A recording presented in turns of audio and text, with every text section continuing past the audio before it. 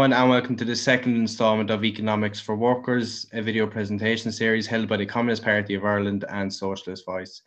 Tonight we have with us Michael Roberts, the economic historian. He's the author of The Long Depression. He blogs at The Next Recession at WordPress and was an economist at the City of London for 40 years. So Michael, thanks for coming on tonight. Well, thank you for having me, Eugene, and for CPI having me. It's an honour to participate, and I hope that we have a good discussion about what's going on in the world economy at the moment and in relation to COVID. Okay, so Michael, we'll get straight into it, I suppose. You would be of the opinion that the current economic crisis that the world is facing can be put down to the Marxist concept of the tendency of the rate of profit to fall, that it's not something that has been caused by COVID-19, but rather it's something that has been dramatically highlighted by it. Could you expand on that for us, please? Yeah, I'll be showing you a few graphs shortly, Eugene, which cover that aspect of things. But the main point to make here is that capitalism has regular and recurring crises. What do we mean by crises? We mean slumps in production, investment, employment, incomes, and therefore people's spending power on a regular and recurring basis. Every 8 to 10 years, there are these sorts of slumps across the world, and particularly in the major economies, so-called West, the capitalist economies. So the world economy does not progress upwards, improving our prosperity and livelihoods and employment. In fact, it moves in booms and slumps, and bumps and drops. And that cycle of boom and slump has to be explained. Modern mainstream economics either ignores it and says that these slumps are sort of by chance or through accident or through some specific thing that can be put right. They do not see anything endemic, anything permanently involved in this process of boom and slump. And the argument of Marx and Engels, going way back, and subsequently other followers of Marxist economics would argue, yes, there is something inherently contradictory in capitalism. It's caused by the fact, primarily, it's not the only factor, but it's the main factor, that over a period of time, there's a tendency for the profitability of capital itself to fall. So as capitalists expand and compete and try to increase production by investing more, they tend to reduce the amount of value that they're getting out of exploiting workers in relative to the amount that they're spending on machinery and the workers themselves. And there's a profitability begins to fall. And when that falls, it reaches a point where capitalists turn the taps off, stop investing, stop employing more people, in fact, reverse that process, and you get a slump. And it takes some time before that slump is unwound by reducing the amount of the workforce, by closing down inefficient companies, and the new and more successful companies then fill up the space, and we start the whole process again. So it's a process of cycle of boom and then slump caused by the changes in profitability that are going on. That's the essence of the argument for a theory of crisis, to explain why it's regular and recurring and not just by chance. And what would you see as the main shifts in the global capitalist economy in the so-called neoliberal era? The main what, sorry, Eugene? The main economic shifts. Well,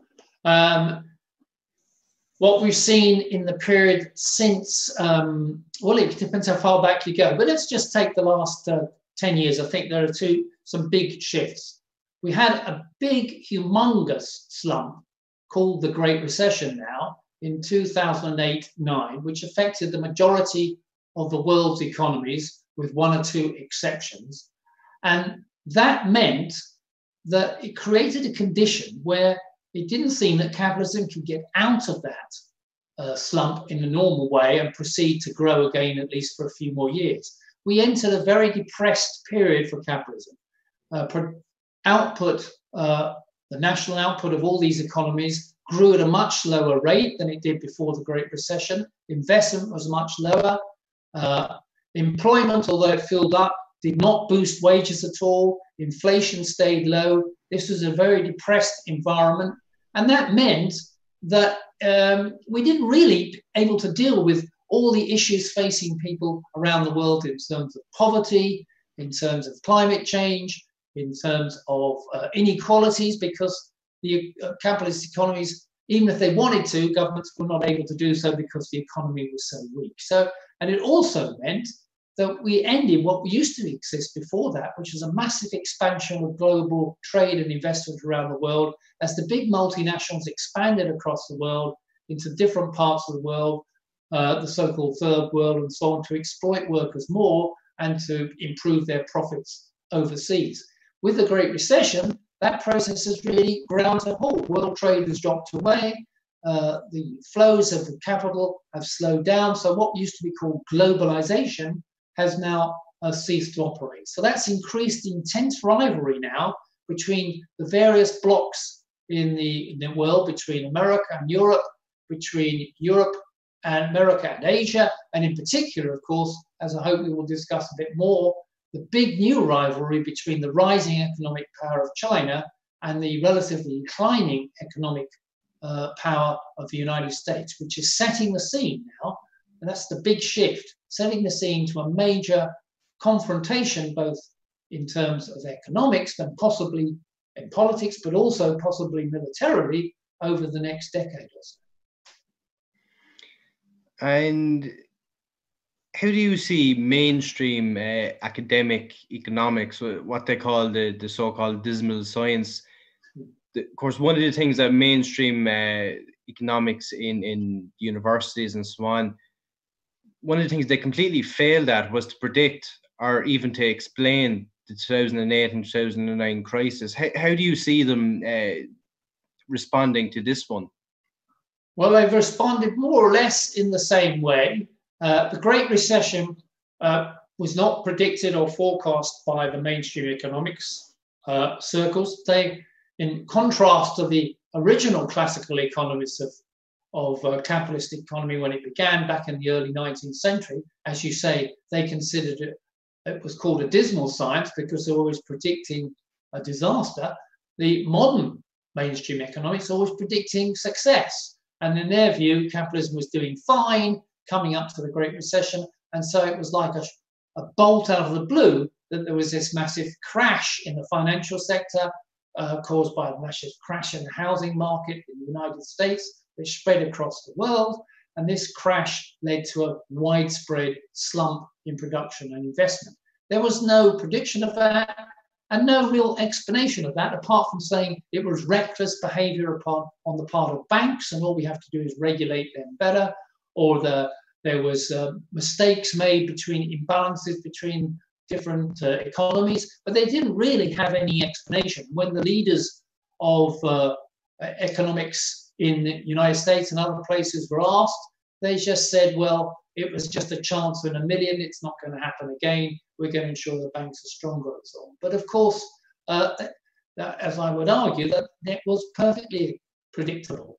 And some of us did predict that it would happen because of these recurring and regular slumps that capitalism has and will have. So again, when COVID came along, the argument is, well, it's like an asteroid coming out of the sky. It's a shock. It's a 1 in a million.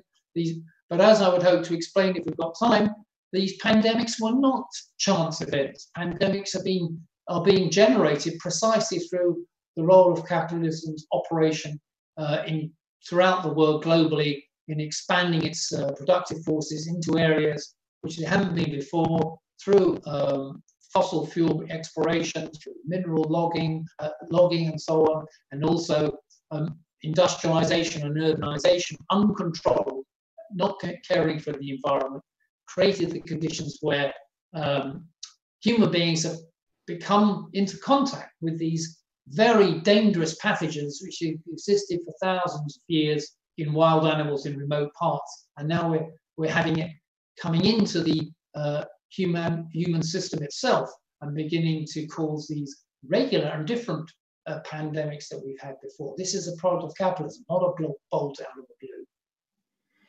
It kind of reminds me of back in 2008, 2009, when you saw those news reports talking about how sales of Marxist Das Capital had skyrocketed. I suppose there's a reason for that. Well, that could be a reason. I mean, it's I'm sure your viewers will be aware that Marxist Capital, particularly the early part of Marxist Capital, is not an easy thing to read. And if people are making an effort, it shows that they want to understand what's going on with global capitalism and trying to understand the nature of its contradictions. I would recommend them perhaps to read Value, Price and Profit by Marx, which is a bit of an easier book to start with, so that they can grasp the basic ideas, or even Friedrich Engels' Socialism, Utopian and Scientific, to get a grasp of the way Marxists see the contradictions in capitalism, and then they can come back to capital itself. And one of the things you talk about in your book, The Long Depression, you talk about how this current depression is the third one. That the previous one, of course, the Great Depression, 1921, you also talked about the Long Depression in the second half of the 19th century. Could you talk about what, I suppose, are the unique features of all three, and also what they have in common with each other? Yeah. Well, in the early part of the book, The Long Depression, which you can see to my left on your screen here, I argue that there are periods in capitalism we've seen now where, as I argued before, you have the boom and slump. Normally, the traditional recession is you have this big slump, and then once there's a cleansing going on, people are made unemployed, companies are liquidated, then there's the second half comes up and there is a recovery. So you get a V shape. So the slump and the recovery takes the form of a V shape. But there are periods, it seems, under capitalism where that V shape doesn't apply, where the recovery is so weak that you end up on a completely different trajectory than you had before. So say before capitalism had this crisis, it was growing at 4% a year for just using growth of national output.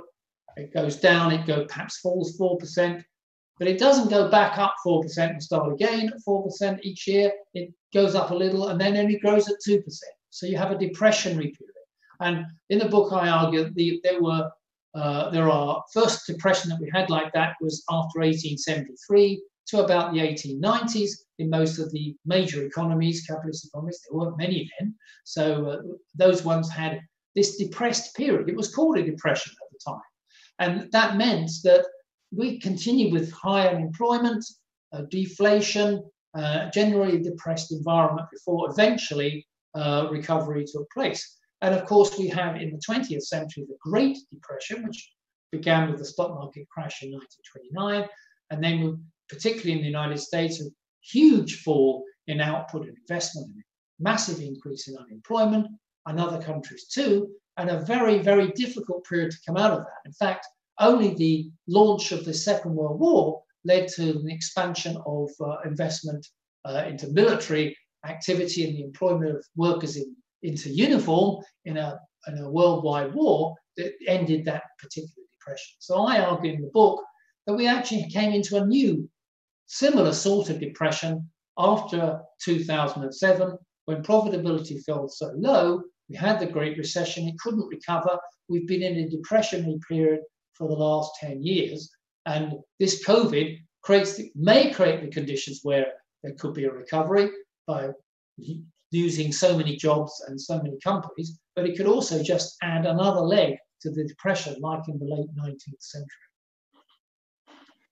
And looking back at it, one of the things we can say about capitalism, how it solves crises, is by, I suppose, some of the worst things known to man. If you look at the Long Depression, and the result of that was the scramble for Africa, the carve up of the world, leading to World War I. The Great Depression, of course, leading to the rise of fascism in World War II. And it does present a very serious question. If this is a current depression, then the left and the political working class forces have an awful lot of work cut out for us. Where do you see the trajectory of capitalism as it stands now?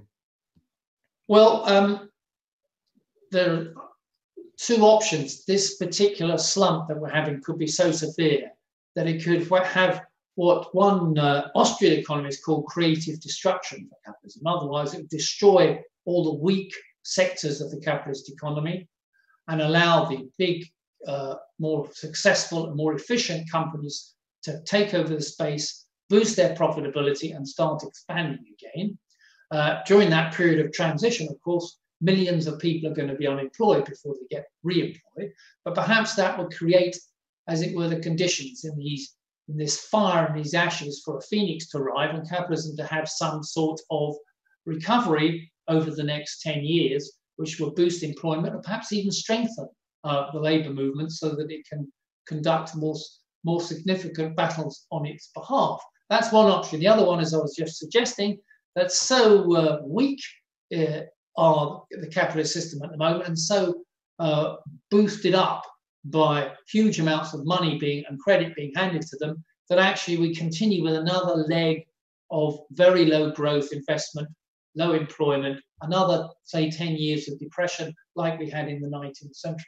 I'm not quite sure which way it's going to go. I think the latter one is more likely, but I can't be certain. So what I would say is, if that's what's going to happen, we're entering a period then where it's going to be much more intense rivalry between the major imperialist powers over getting a share of a cake that's not growing very much. So the ability to exploit workers and to get a share of the profits around the world is going to increase tensions both on trade and on technology wars, as we're already seeing in the case between China and the US, and possibly in some sort of military conflict, at least at a regional level as we progress over the next decade or so.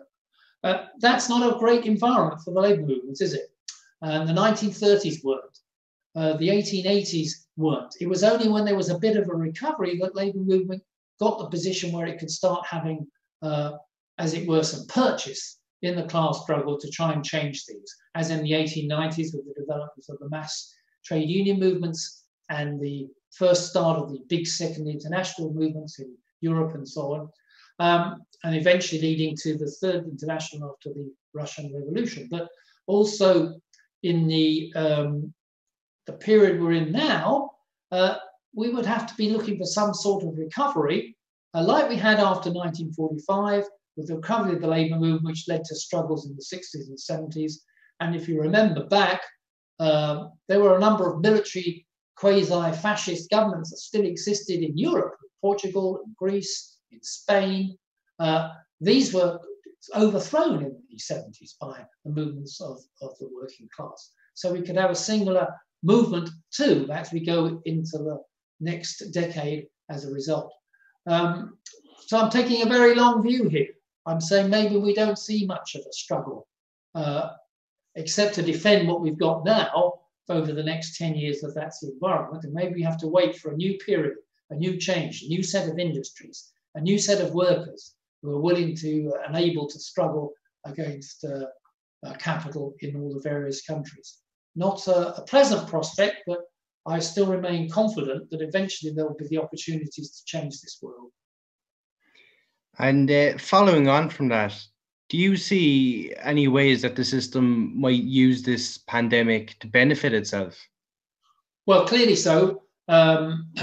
We can see on a political level, for example, it's clear that people like Trump or Johnson are trying to use the national card to argue that America comes first, Britain comes first against Europe, America comes first against everybody else, and that it's necessary to control and reduce the influence of people who claim that there's a class struggle that's taking place within America, to continue to crush the opposition of the working people, both white and black, in the US, and a move towards more autocratic governments that ignore even the basic principles of bourgeois democracy, law and order, the right to vote, the right to register to vote, all the right to strike, all those things that could be reduced in that environment. So that's one area.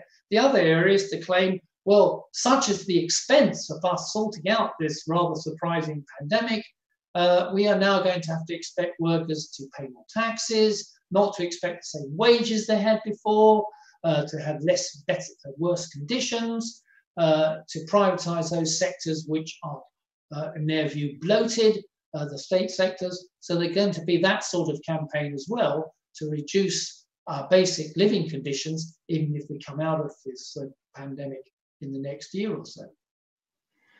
And one of the things we've seen since the pandemic, as well as before, has been the ratcheting up of what they call the new Cold War against China. Now, in your blog, you do analyse China and its political economy in a few areas.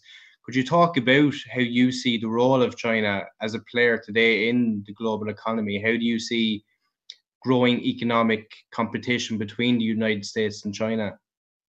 Well, one of the things I think viewers have to think about when it comes to China is that China appears to be a huge exception to what's happened in the so-called developing world or the global south.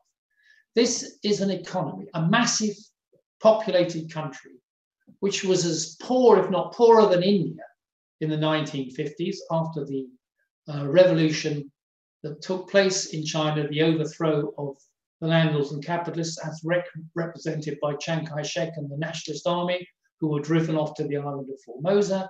You had an establishment of a government which nationalized the land and took over all the enterprises. So you have a planned collective economy, not necessarily democratic, even from the beginning, but certainly a planned collective economy. And what has been the result of planned collective enterprises in China, even if it was a poorer country, compared to India? China has dramatically improved in terms of level of national output, in the productivity of labor, of the expansion of employment. It's taken 800 million people out of poverty on World Bank standards. India has failed miserably to do that, basing itself upon the market economy and capitalism as a whole, so that China has dramatically changed its situation. And not only has it changed it for its own people, but it's become a major, the manufacturing power in the world now, and increasingly, so worryingly for imperialism, beginning to develop its own technology to the point where it can compete with the West. So increasingly, it will be able to do things on its own, much more than it was before, when it had to rely to some extent after the 1970s on foreign investment and the introduction of a market economy to some extent. So China is an exception which viewers have to think about. What's the reason for that? My view is because the capitalist mode of production, market economy, the law of value, does not operate in China sufficiently to cause disarray in the development of its economy. The state sector is very strong, the planning mechanism works, and it means that they can drive forward on investment and production and on employment in a planned way, unlike in the anarchic and uncontrolled way that happens in the West. So, but there is a conflict between the private sector, which is large in China, and the public sector and the state planning system, which is still to be resolved over the next few years. But the main issue is that now China is a major economic and technological power, and this threatens the whole basis of Western imperialism. And that is why the 21st century makes this issue the biggest one of all when it comes to how the development of the capitalist mode of production is to take place and what it means in terms of the conflicts which could arise in the future. And returning back to the Great Depression in the 1930s, one of the things that capitalism used to respond to that was Keynesianism. How do you see today in the so-called neoliberal era, where the power of national states to make policy, to intervene in their government's economy, how can the working class, what can we expect in this neoliberal era if Keynesianism isn't able to be used now like it was in the 1930s? Right. Well, there are two questions here, usually. First off, in a way, Keynesianism is being used right now. We have a massive rise in government spending and big budget deficits for most of the major capitalist governments in order to try and keep the economy from collapsing and melting completely because of the pandemic lockdowns. This lockdown economy has forced the governments to spend huge amounts of money on providing subsidies to wages, providing support for businesses as well, particularly businesses, but also for wages. And that is really a massive government spending boost to the economy. But because the economy is going down would have gone down by, say, 40% in 1 year, unbelievable, because of the lockdowns, all these spending has helped to reduce that to some extent, but on the whole, it will still mean a huge drop.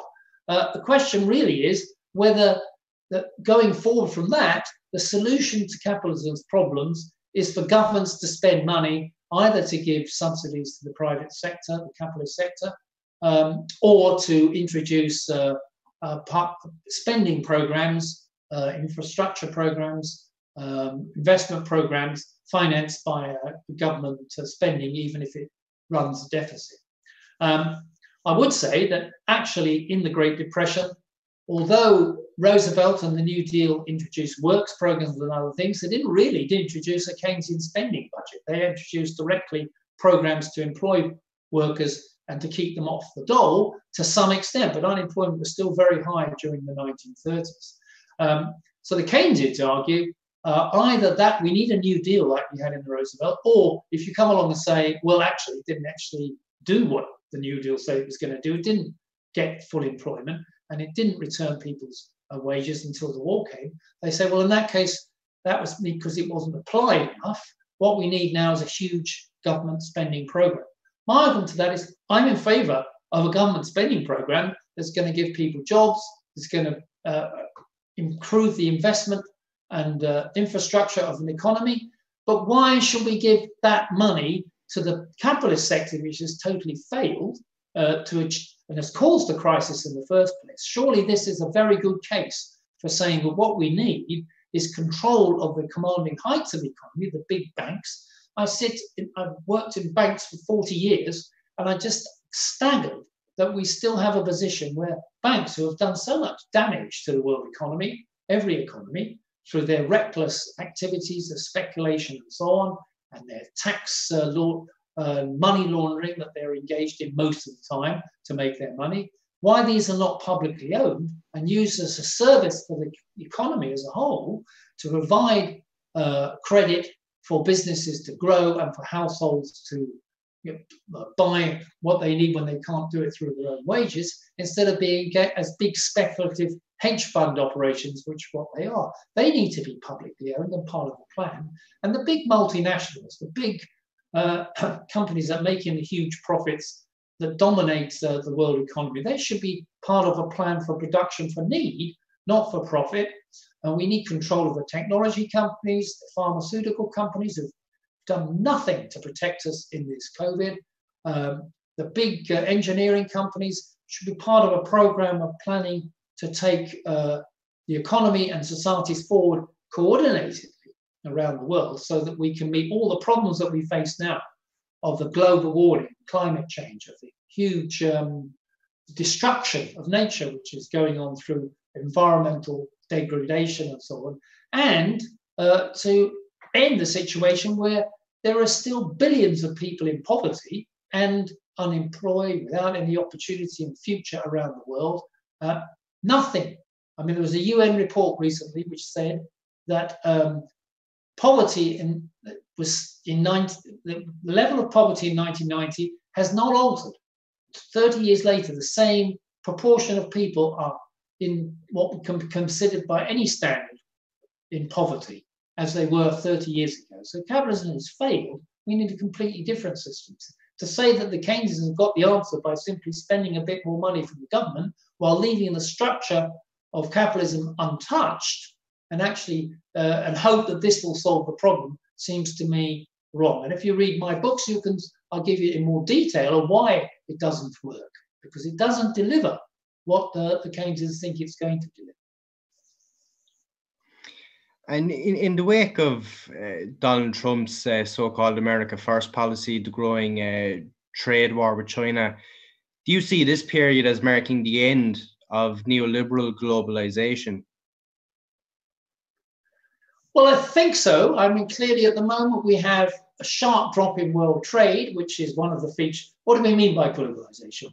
I mean that what happened in the early 1980s was that the major capitalist economies and the companies that were in them were suffering from a severe fall in their profitability. That had happened through the mid-1960s, through the 1970s, and into the slump of the early 1980s, which is very severe around the world, particularly in the manufacturing sector. Advanced capitalist manufacturing sectors were decimated, lots of people unemployed. The big multinationals' answer to this was firstly to get the trade unions smashed in their own countries, to reduce the costs of the welfare state by privatization and cutting corporate tax and so on, but also to expand into the rest of the world where there are heaps and heaps of cheap labor that they hope to exploit by setting up factories and so on. So this globalization process was an addition to the world trade that went on between imperialist countries and developing countries. Now they actually expanded their factories, their operations into these countries to set up and to use the workforces there, which are very cheap. That's one of the basic features of that globalization period from the 1980s until the Great Recession of 2008. And what we now realize, what's now happening is because of the slumps that have taken place and because of the squeeze on the growth in output and investment and profits for the big companies around the world, that this process of globalization has reached an end, or at least a pause. It doesn't seem possible for it to be able to continue that way. So we're getting a drawing into national boundaries. Politicians look to look after their own nations rather than expansion. All the international agreements like the World Trade Organization, like NAFTA, like the European Union itself, all these regional level, all these things are under tremendous pressure to break up again and everybody to look after themselves because of the change in the situation in terms of profits, trade, and investment abroad. So it appears that globalization is slowed down. The data show that. So we've come to a stop in terms of capital flows, in terms of trade growth, and now it's like instead of a big cake expanding where everybody gets a bit of more share by cooperating to expand the cake is no longer growing or even shrinking, so people start fighting over trying to protect their share of it. And that's the situation we've entered now.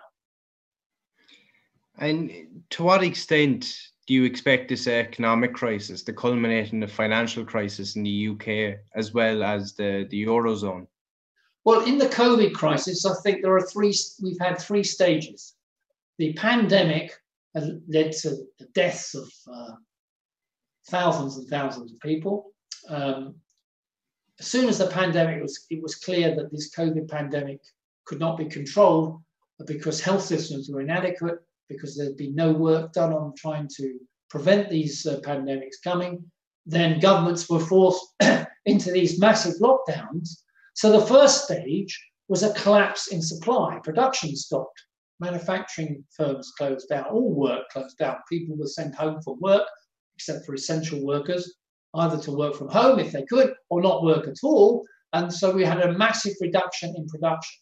And in the global south countries where there isn't the sort of systems that we have in the more advanced economies, people were just unemployed, had to go home, migration took place and so on. So it was a massive drop in production. So we had a supply shock, if you like. When you have a supply shock and it hits workers who no longer have any money to spend, apart from whatever the government gives them, and they're not getting any income coming in, then they stop spending. So they probably, and also they can't go out, so they can't go and spend and go out. So apart from having deliveries through online services and so on for the people who can afford it, spending drops. So then you have a consumption shock. So we've had two things, production shock, then a consumption shock.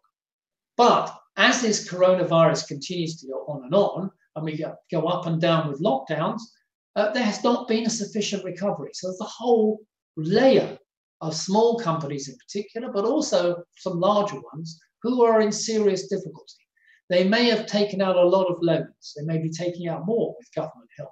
So their debt is building up, but they're not getting any revenue. So the situation is that there could be a lot of bankruptcies in the next year coming through, which haven't had much yet, but we could get a lot more over the next year. And as a result, all the banks who have been lending their money because the government's told them to do so will find that they've got a load of bad debts on their books. So the banks will come under pressure financially again. They're much stronger than they were in 2007, or at least so we're told. And so they supposedly can cope with a whole myriad of bad debts and bankruptcies taking place, not getting their loans paid. But we'll see. And in the so-called emerging economies, their debt has risen dramatically. So a lot of corporations there are in trouble with lots of debt, and it's debt in dollars.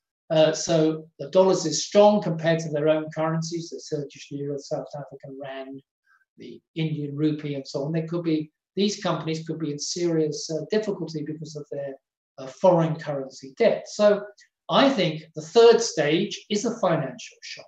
That's still to come. Whether it can be coped with, in addition to the production shock and the consumption shock, remains to be seen without us melting down into another slump. We shall see. But in 2020, if early part of 2020 was the production shock, and the second part of 2020 is this spending or consumption shock, which hasn't recovered, 2021 could be the financial shock. There's some discussion going on at the moment among the left on the theory of modern monetary theory. It's something our own party have looked at recently, actually. Would you have an opinion on the MMT? Right. Well, I don't know what viewers know about modern monetary theory, but I'll tell you why it's modern or not modern, depending on what you've seen. Monetary theory, the argument is that if governments or central banks are in control of the money supply, the euro is controlled by the European Central Bank. They control the printing of it and the supply of that money, at least to begin with. The Bank of England controls the pound, and it's only allowed to print pounds. The Federal Reserve Bank in the United States is the only agency allowed to print dollars. Nobody else can make dollars. It's counterfeit. You can't do that. So whether it's in paper or whether it's on credit cards or in bank accounts, the supply to begin with is under the control of these central banks. Of course, if banks decide they want to make a loan to somebody, a company or say, so they want to loan, say, $1 million to a company, they issue a loan, it goes from the bank's accounts into the company's accounts, so the company now puts the deposit of $1 million into the bank, so it's back in the bank again. So in a way, the bank has created $1 million. It's made a loan, and then there's $1 million in the customer's account with maybe the same bank or another bank. So banks are creating money that way, but that money can only appear if the central bank allows that process to take place, the expansion of the money supply. If they want to avoid that, they could cut back on the money supply. So money is controlled by the banking system, starting with the central banks. Now, the argument of modern monetary theory is to do with how government spends money. If the government wants to spend money, there are the normal way is that it raises taxes. It makes us and the businesses pay tax, mainly us, and they get tax money, and then they use that tax money to carry out government services and pay government staff and whatever. But they could spend more than that. They could spend more than they actually get in tax revenue. So how can they get the difference? Well, the traditional way is to issue a government bond, a national savings certificate. In our eyes, if we wanted to buy it, is a government bond. And it's saying, you buy this bond for £1,000, we'll pay you 2% interest each year for a year, 10 years, or whatever, how long the bond is going to last. So we get your £1,000 in addition to our tax revenue. that we've got off you, and then we can spend more than we had before just with the tax revenue. We have to pay you interest, and of course it's not us that's mainly doing this, it's banks and other institutions that are buying these bonds. So that's the traditional way of raising more government money to spend than they've got in tax revenues. Now, the modern monetary theorists say that's a complete waste of time, it's too restrictive, it leaves governments with lots of interest, debt, and you shouldn't really worry about the debt. It doesn't matter if there's a deficit and a rising debt, which is the traditional mainstream economists would say it does matter because it's got to be paid back. Modern monetary theory says no, it doesn't. All you have to do if a government wants to spend money is to get the central bank to print more money and give it to the government.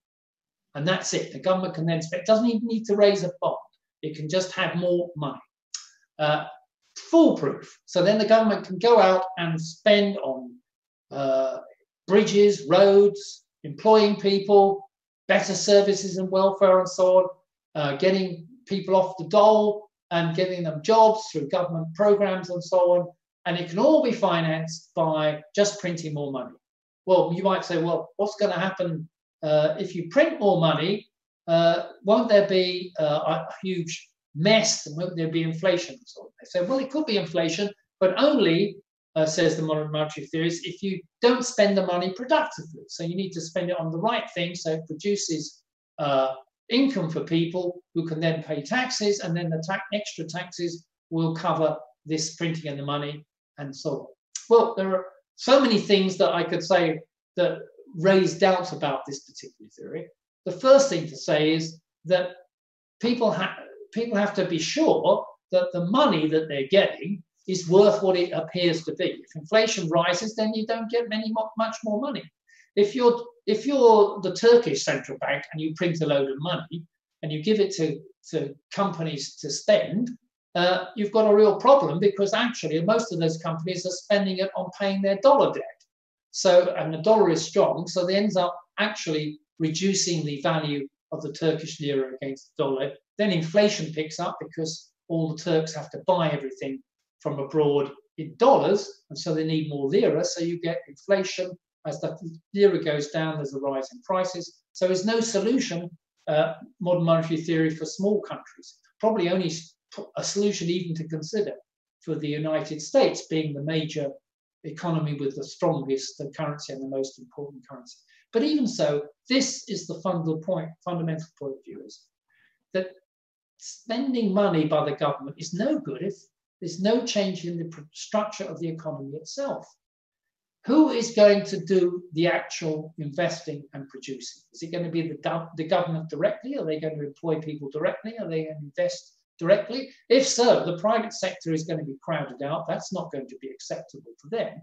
But if it's going to be by giving money to the private sector to do things, who's to be sure that the big multinationals are going to spend the money they're getting extra from this process on productive employment and investment, and not on speculation in the financial market and so on, when they think that the profitability of productive investment is low? If the productive investment profitability is low, then increasing the amount of spending, whether it's by printing money, as the monetary theory says, or traditional Keynesian methods by issuing bonds, won't solve the problem. And so MMT is really just a more extreme way of thinking about Keynesian government spending. The difference between that and traditional Keynesian views is that government spending solves everything. We don't need to touch the structure of the economy, but we also don't need to issue bonds. We can just print money.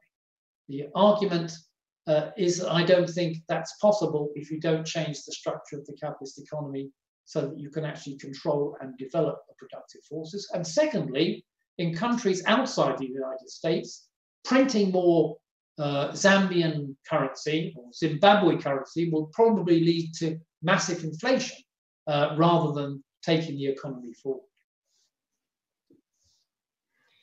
And if we That's a short answer, not very short. I can assure you, to answer it, you have to go and read some of the posts I've written and the papers I've written, because modern monetary theory is now a business on its own. There are thousands and thousands of articles by academics arguing for and against. We will be sure to have a look at some more of your postings on it. Just a question: if we have a recovery and the velocity of the money supply returns to pre-crisis levels, what does this mean for interest rates and inflation more broadly? Yes, well, inflation is a conundrum that's very difficult for people to grasp about why we have inflation. I mean, the obvious thing is, the usual thing is, well, if people have more money than they can buy things with, then the prices of things rise and you get inflation. But that doesn't really answer the question, because the question has to be, why are there not being more produced? And I would argue, as a Marxist economist, that the reason things are not being more produced is because there's a general tendency to reduce the amount of profit that you can get out of producing them over time. If that happens, then the profits that come to capitalists begin to decline relatively. They're still increasing, but compared to the amount of production, they'll be relatively smaller. And it also affects the wages of workers. So the two powers to increase prices, namely capitalists buying things and workers buying things, are being forced downwards, actually, because of the production of commodities is growing faster than the value that's being produced by workers and appropriated by capitalists in the form of profits. So you'd expect actually inflation to fall or to deflate it. And that's a general tendency. But that's bad news for capitalism. They prefer to have rising prices to some extent. Why? Because they want the market to be expanding and they want prices to be, if prices are falling, they're going to lose money. So because they've invested in things that expand and then the prices tend to fall. So they want a mechanism by which prices are kept up. One of the ways to do that, apart from monopolies, but that doesn't apply to everybody, is for the central banks to boost money supply. So as we just discussed, so that it increases the amount of money that people are holding, either in wages or in profits, and that will increase spending power. But that can't be controlled. So you've got a situation where you can have too much money supply, and then it causes a rise in inflation, or too little money supply, because there's generally a move towards lower and lower inflation and deflation. What will happen in the current environment is when you have a production and consumption shock, of course, if nothing's being spent and nothing's being produced, inflation drops really quite far. But as soon as spending picks up a bit and the production doesn't, then you start to get a bit of inflation, which has started to happen in the second half of this year. And because of the huge amount of money spending or injection that's going on by federal banks, if we continue to have that process, I expect inflation to pick up again in the next couple of years. It dropped almost to zero at the beginning of 2020 in COVID in the major economies, and now expected to rise back to 2 or 3%. Inflation is good for capitalism, as long as it's not hyperinflation, but it's bad for workers, isn't it? It's obviously bad for workers because it means the wages we're getting are not delivering the same sort of purchasing power that we require. If everyday electricity tariffs go up, if health insurance goes up, if transport goes up, inflation rises, and we're not getting the wages to match it, then our real incomes are falling. So inflation on the whole is bad news for workers. It's not so bad news for capitalists. That's why the capitalists quite a lot everywhere are trying to get a bit of inflation. They want that. Another one of the questions we've been sent in is, how do you see the phenomenon of eco-fascism playing out, where the middle classes of imperialist countries will support their consumption levels while being maintained at the expense of the exploitation of the global south? Right. Well, I think it's an important question. The first thing to remember is that I don't think the ordinary working person in countries like Britain or Ireland or the United States are eco-fascists and overspending and causing problems for the global south. The problem, whether it comes to climate change and carbon emissions, is the top 1%. They're the ones that are the biggest carbon emitters in the world amongst the populations of the global north. Global north on the whole is relative to its population, is a huge emitter of global carbon. The multinationals and imperialism in the global north are the causes of the environmental destruction in the global south as a result, and also for the exploitation of the workers there. But the fundamental point here is that imperialism is the problem here, both for climate change, inequality of wealth, exploitation of global south. And what do I mean by imperialism? I mean the big multinationals, the big banks that control the tentacles of the world in general and decide our lives, not the workers of the north. They are just as exploited. They're exploited by their own capitalists. They might be on a slightly better standard of living than the majority of the global south, but that's not a product of them being part of an eco-fascist plot within the global north. And I think we have to remember that workers of the north and workers of the global south have a lot more in common than than we would imagine, than saying that we have in common with our own nation. And that is the issue that we have to be clear about, that the answer to the exploitation of the global south is a change in the capitalist structure of those countries through the movements of the workers in those countries, but also through the overthrow and change of the structure in the imperialist countries. Because unless we change the imperialist structures in the global north, in the US and Europe and so on, there will continue to be a force that will exploit the global south and their own workers. And some of the myths and illusions created around capitalism, that it's the most efficient utilization of resources and all the rest of it. How do you see this current crisis as further showing those myths and illusions for what they are? Yes, indeed. Antonio Guterres is the UN Secretary General. He recently made a very interesting speech about a month ago when he said what the COVID has shown is the rottenness of the capitalist society. I mean, this is the UN Secretary General. He didn't use the word capitalist, but that's what it amounted to. And he says it shows the fiction and lies that we have an equal world. It shows the lie that everybody has been in the same boat in COVID. Well, we know that's not the case.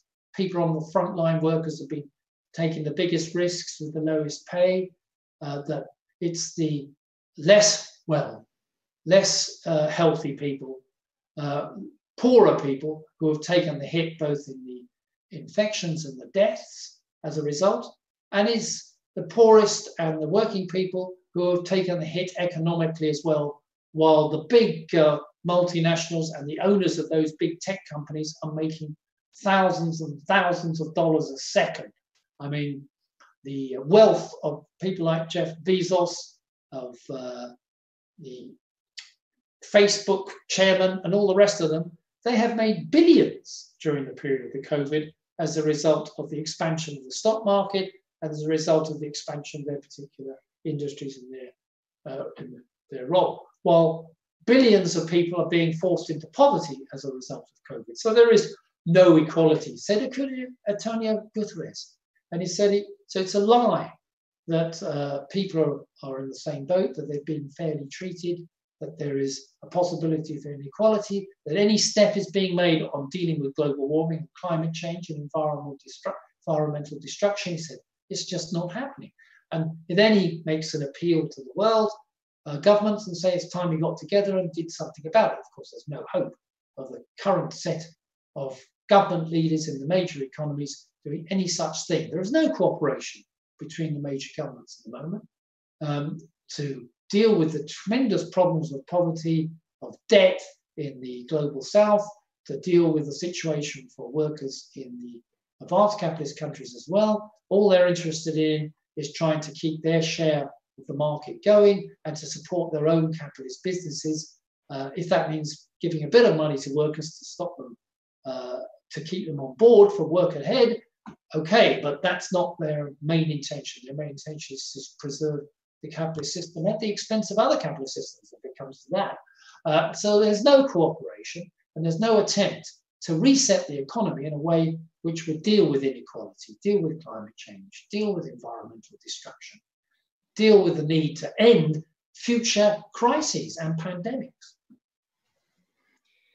There is some discussion among Marxists around where exactly we can pinpoint the origins of this crisis of capitalism. For instance, I believe some people in the Monthly Review Journal put it as a crisis originating from monopolization, whereas you would put it squarely as something that can be explained by Marx's tendency, the rate of profit to fall. How do you feel that theory has stood up in this crisis? Which theory, the monopoly one or the tendency, the rate of profit to fall? Right. Well, I mean, first, clearly there are monopolies in capitalism. By what we mean, there's not any real true monopoly. There's not a monopoly. Strictly means one company controls the whole market or the whole sector that they're involved in. That really isn't the case. What you have is what you might call oligopolies, a small group of big companies that control the vast majority of the market. Take the tech market, or the FANGs, they call the 5 or 6 companies that control the tech and media market, tech media market. The banks, similarly, maybe 20, 30 banks in the world controlling basically most of the finance of the world. So we have oligopolies. There's no doubt about that. But the point is that oligopolies are not stuck in stone. There's a process of competition and drive amongst capitalism, whether it's internationally or even nationally, between companies to try and get market share. So the competitive drive of capitalism is still there to try and get more profits, and that means they will undermine oligopolies and monopolies if they can, either with new techniques, new sectors to sell to, and so on. So if you think 60 years ago, General Motors might have been the biggest company in the United States, and what General Motors decided everything. That's a sort of monopoly in the car industry, or an oligopoly.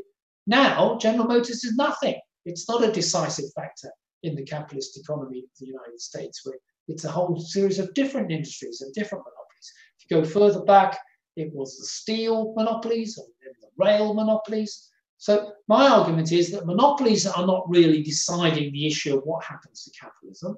What happens to capitalism is what happening to profits.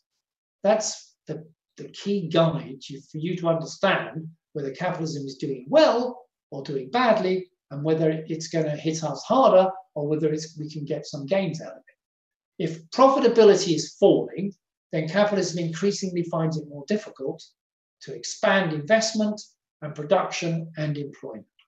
Now, the evidence shows, and that's not just me that has looked at the evidence, that over the last 150 years of capitalism, if we look at a world scale or in different countries, the profitability of capital, that means adding up all the profits in an economy and dividing it by all the invested stock of machinery and raw materials that capitalists have got, and the employment, and making a ratio of that, which is the rate of profit, that rate has over 150 years or so fallen. It's not anywhere near as high as it was in the 1850s. And it's not in a straight line. There are periods when it goes up, particularly after wars or after big slumps. But generally, the pressure is down. That tells me 2 things. One, which we discussed first, Eugene, which was that it causes regular and recurring crises when the profitability falls and hits profits in general. But also it tells you that capitalism is going nowhere. That capitalism is a system to expand, meet the social needs of 7 billion people, is not able to do that because it will only expand if profits increase. And if profitability tends to fall over a period of time, long periods of time, decades maybe, then you get crises, which means capitalism is not a system that can take us forward to solve all the issues of poverty that I've been talking about before. So what it tells you is that you need some other system. You need a system where you plan, where there is common ownership, where there is cooperation, where we use all the resources together in a planned way to meet the needs of people, not to meet the very small number of people who own the monopolies or the big companies. So the argument, That is the key argument, in my view, to understand capitalism. The argument that it's monopolies that are the problem has a certain problem with it, because if you're really saying is that if we get rid of monopolies and we have competitive capitalism, so capitalism competes against each other, we break up the big companies, we break up Amazon, we break up Facebook, we break up the big banks and make them small and let them compete against each other, then our problems are resolved because it's the problem of monopoly. No, it's not the problem of monopoly. It's the problem of capitalism and the fact that it is in contradiction between what we need and its need to make profits. And that contradiction lies at the essence of what is wrong with the current system.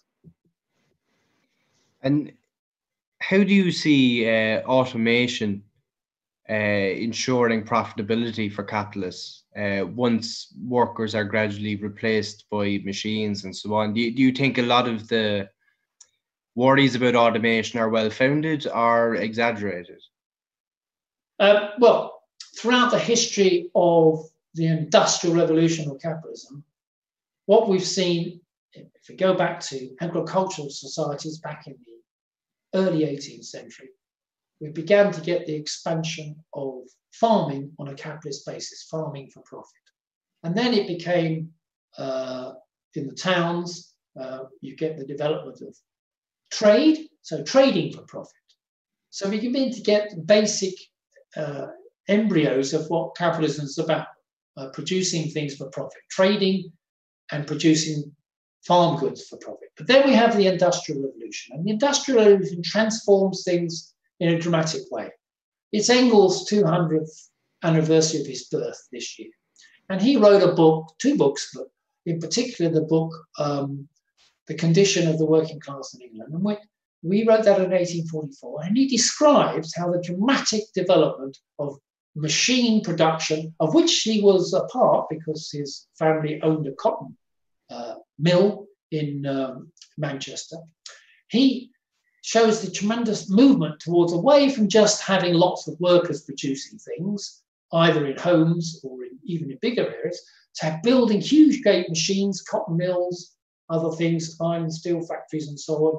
And so machinery became the way in which capitalists expanded production. Why? Because by using machinery, they could reduce the amount of work costs of the workers that they had, and they could replace it with a big increase in production using machines. So a worker that could produce two t-shirts a day was now given a machine and can produce 200 t-shirts a day. So you don't need so many workers as well, or even if you keep that one worker, you're now producing a lot more. So the process of capitalism led to the massive expansion of mechanization. And automation in the 21st century is just another form of that. It's expanding the mechanization. So the fundamental trend under capitalism has been to expand investment in machinery and robots, which is a form of machine, a more advanced form of machine, relative to the amount of workers that you're using. And that increases the production, but it should, if it was a proper, fair, humane system, reduce the hours of work for workers. But instead, what it means is lots of workers get unemployed, and the situation means that you have an increased amount of what Marx and Engels called a reserve army of labour, extra workers that capitalists no longer need because they're using machines. But here is the contradiction. If they don't use workers, then the amount, and think about it this way, viewers, you can have as many machines as you like, but if you're not there, nobody's there to press the button, to maintain them, to turn the lights on, whatever, there's nothing produced. Machines do not produce value. They only produce value if human beings act with them to produce value, whether it's extra commodities or whether it's profits for the capitalists. So the capitalists cannot do without workers. They can reduce relative to the number that they've got, but they can't get rid of human labor power, at least not yet. So we're in a position where less human labor power relative to the machines is being used. A massive expansion of those machines means that costs rise for the capitalists relative to the amount of value they're actually getting because they're using less workers. So profitability begins to fall. That's the fundamental law of profitability. So there's a contradiction then between increased production using machines and a pressure downwards on the profitability of using that process. Now, with automation and robots, this is the argument. The argument is that we can move to a society where robots do everything for us. We don't need human labor. Robots turn on the lights, they make other robots, they design new robots. There's no human labor involved whatsoever. That would be fantastic, don't you think? I think it would be. It means that we would presumably have so much, we'd have loads of time because we wouldn't have to work. Robots will be doing everything, and so we could concentrate on more interesting things like, well, I leave it for you to decide what you think is more interesting for human beings to do in your case. But you'd have that tremendous power to decide and create on a creative level of what we might call work. We would move away from toil, having to work for a living, to moving to living for work, which will be a transformation of human beings in general. But, of course, that is not possible. That's not possible to happen under capitalism, because capitalism is going to allow everybody to go and do nothing. It won't mean a reduction in hours. In fact, the expansion of robots and machines have led to a general increase in hours because people are putting more hours in to boost capitalist profits. So, but you could get a situation where there's just machines. If there's just machines, there's no value being created. It's a completely different society. The machines are like slaves. It's like a slave society. The question then is, who owns the machines? Is it owned by us all in common to provide the social needs of the world and reduce our hours? Or is it owned by a tiny elite who control all that, have their yard all life, and the rest of us are destitute? I would argue that before we ever get to that point, there will be a major class struggle about how that would operate. So we're not at that point. That's the final point I make. It's quite a long answer, I'm sorry. But the final point is that we're not at the position where robots make robots make robots. We're a position where there's increasing mechanization, and we're now using more robots and artificial intelligence, which is increasing the ability to produce things and services without the use of human labor, which is good news. But we're way, way short of that replacing human labor power at the moment. I answer that always by saying, okay, so a robot can solve a problem, or it can make a computer like the printing machines that we have now, robot printing and so on. But can it play tennis? Can it throw a ball in the air and hit the ball in? No, it can't do lots of things which human beings can still do. Maybe it will in the future, but at the moment we're a long way from what is called in the language singularity, where robots are actually replace everything we can do and do it better. We haven't got there, possibly not in this century, if at all. And as a final question, if there is a continued fall in the rate of profit, is there an end point of profitability, and what would it mean for the productive forces? Yeah, I was trying to work that out the other day. This usual question, depending on what the profit level. Let's take a profit level of 20%. So let's say the world rate of profit is 20%, and it's falling by, let's say, this is correct, by 1% a year. Viewers can work that out, but it's going to go to zero in 20 years, you can see. So that's the end of the world, is it? The end of capitalism in 20 years, because the profit rate goes from 20% to zero in 20 years. Well, the answer, of course, it doesn't go down that fast. And secondly, the very nature of the booms and slumps in capitalism mean that there's periods of time when the profit rate goes up, because we've got rid of old capital and labor. We've reduced capitalists have reduced costs. They've raised the profitability, perhaps at a new lower level of production for a while, but a higher rate of profit. And so we get a boost in the profitability, which could last 15, 20 years. After world wars, certainly after the Second World War, there was a big rise in the rate of profit, which lasted at least until the mid-1960s, 20 years. So if you look at actually the trajectory of the rate of profit on a world scale or in different countries, and you do a little bit of a mathematical calculation that way, the rate of profit wouldn't fall to zero probably this century, if assuming that, who knows what's going to happen in the next 8 decades ahead of us in terms of capitalism.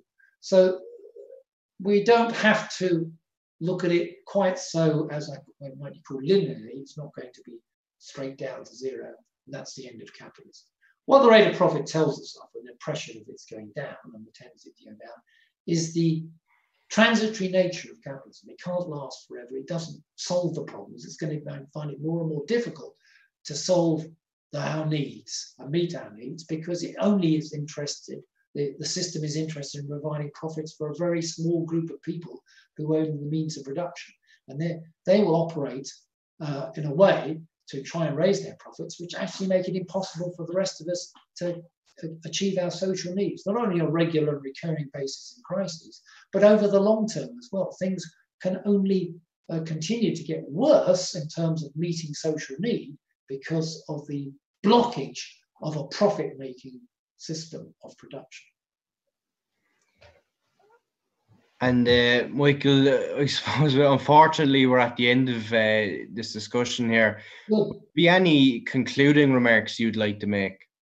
No, it's been, I don't know the feedback, but I hope you'll find some feedback from your viewers and people who participated today in the Zoom webinar. We've got a lot of big problems ahead for the labour movement. If and when we come out of this pandemic and the crisis it's caused, we need to be thinking about how to reset the economy and to get the labour movement adopting the policies which can reset not only our local economy like Ireland, but also the world. We need to build, first of all, we have to defend the rights that workers have had, their wages and conditions when they all, if and when they get back to work, not have them taken away by employers. We need to start a real campaign to build a proper health and protective system to prevent future pandemics, and health systems that protect us, not to have them privatized and decimated, but to be fully funded. That's a struggle that has popular support amongst the mass of people in many countries. So the Labour movement should be leading that process. And we need to raise the idea that we need to change the actual structure of the capitalist economy so that we don't go into a further crisis and more pandemics, and we can solve the big world issues ahead of us, not only of inequality, but of climate change and environmental destruction. And we need to go forward in that way, that in a position of cooperation amongst the labour movement to avoid the serious dangers over the next 2 decades of conflict between the imperialist powers. So there's a big task ahead of us. I probably won't be with you at the end, Eugene, but I'm hoping that you youngsters I see now will be able to do that. Don't worry, we will. I suppose to paraphrase Che Guevara, it's not our fault if reality is Marxist. Could have a quote that jumped out at me during your presentation. So once again, Michael, thanks very much for coming on tonight. All of us, I think, have learned an awful lot. Once again, for anybody looking to keep up with Michael, you can keep up his blog, The Next Recession, at WordPress, as well as check out some of his books. I think he has 2 of them there in his the other way. Here we go. over there. And once again, Michael, thank you very much for coming on, and thanks again to our audience. Thank you, everybody. Bye.